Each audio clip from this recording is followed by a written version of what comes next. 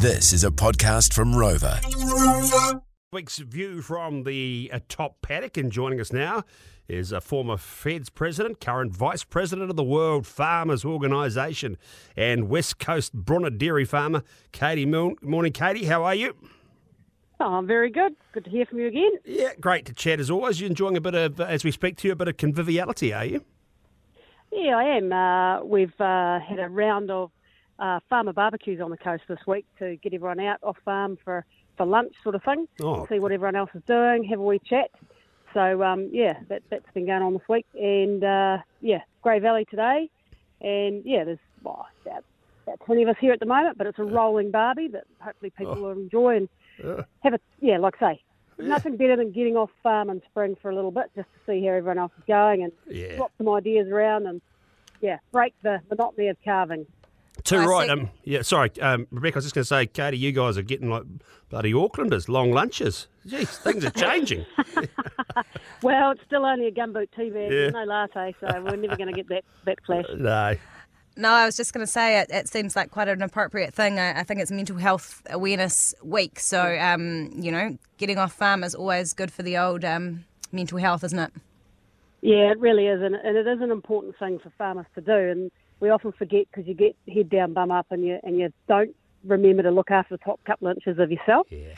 So this is one of those ways that even a chat to someone else and have a look about, drive through the valley to get there is worth doing. You see, there's plenty of grass, or there's not so much, or my cows don't look so bad after all, or no, everyone's going well, whatever it is.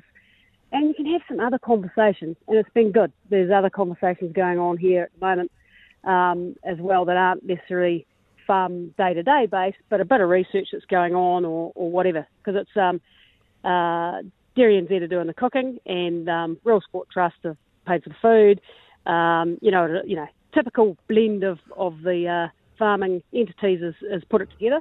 So there's a few different people to have chats to about totally different stuff, which is good. Yeah. Katie, I want to raise the topic of the old dollar and the double-edged sword of dropping. Export prices go up, but the costs are going up. And we spoke to Geordie McCullum, rural business consultant from Wairarapa Property Consultants earlier. And Geordie's big on know your numbers because it can turn pear-shaped pretty bloody quickly, can't it? If you're sort of pushing up around that $7 or $8 and there's a little bit of a correction at the other end. Yeah, exactly. And I guess one thing in our favour is that it's dropped now and we're all head down, bum up. Yeah. We've probably got everything that we needed ordered pre-spring. If you need buying in any supplements and stuff, your calf meal and your powders and stuff, all those organisations who sell them to us have already got them contracted. So we've got a little bit of a gap, but hang on to your hats because stuff is going to get a lot dearer real quick. And, we do have to watch those numbers and because you can blow your budget completely out and you'll get to the end of the season and discover you didn't make a bloody cent in what's been the best payout year ever. Yeah. So, which would break your heart, wouldn't it? If it was the best payout ever and you got to the end and you didn't make a cent. Yeah, exactly. I mean, actually, conversations around that the other day too with people and saying, well, actually, if you're going to sell a farm this year, it might be one of those years if you're thinking about it in the next short term. It might be the year to sort of think about putting it on the market while things are up. Yes, okay, prices, the costs are up, but the outlook is good, and so for anyone towards their retirement, then it might be the time to think about that. But a bit harder on those coming in, I guess. But in a way, it's not because they can see that they've got good prospects. Yep. Food scarcity is a thing. Food production is well understood worldwide that we've got to keep those supply chains open and going. So, it's probably never looked better to be in food production. So, time to get in and a great time for those who are at that end to look at getting out. Exactly. Katie, look, I just want to raise this with you, and I don't know that we spoke about it with you previously, but PETA, they're the anti-everything, aren't they? Came out with the... If you are a meat eater, you should not. Did you hear this one? Men shouldn't be allowed, who eat meat shouldn't be allowed to have sex. So carry on. Anyway, I just had a bit of a play with it because I sort of thought Pink Floyd. If you don't eat your meat, you can't have any pudding. How can you have your pudding if you do eat your meat? I mean, it's just, yeah.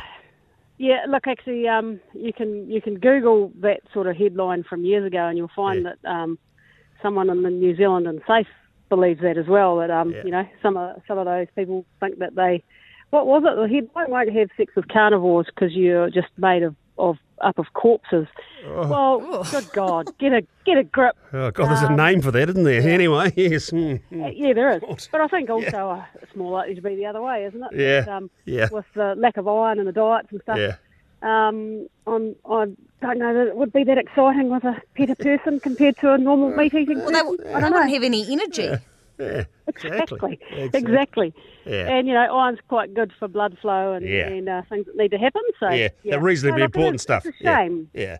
It is a shame that sort of crap starts coming out, isn't it? To try and convince people to not allow diversity of the food chain and diversity of people's food that they choose to eat. That's what it is at the end of the day. Yeah. Everyone has options, and I'm not going to push my option down your neck, and you shouldn't push your option down mine. We should all just leave the variety out there for people to pick and choose the best nutrient value for them. Yeah. And Absolutely. You can't go past animal protein for nutrient value. You cannot. There you go. Last word there with Katie Milne, World Farmers Organisation Vice President, joining us here on Rex. Up next, Ag Weather with AFCO and Richard Green. He's back.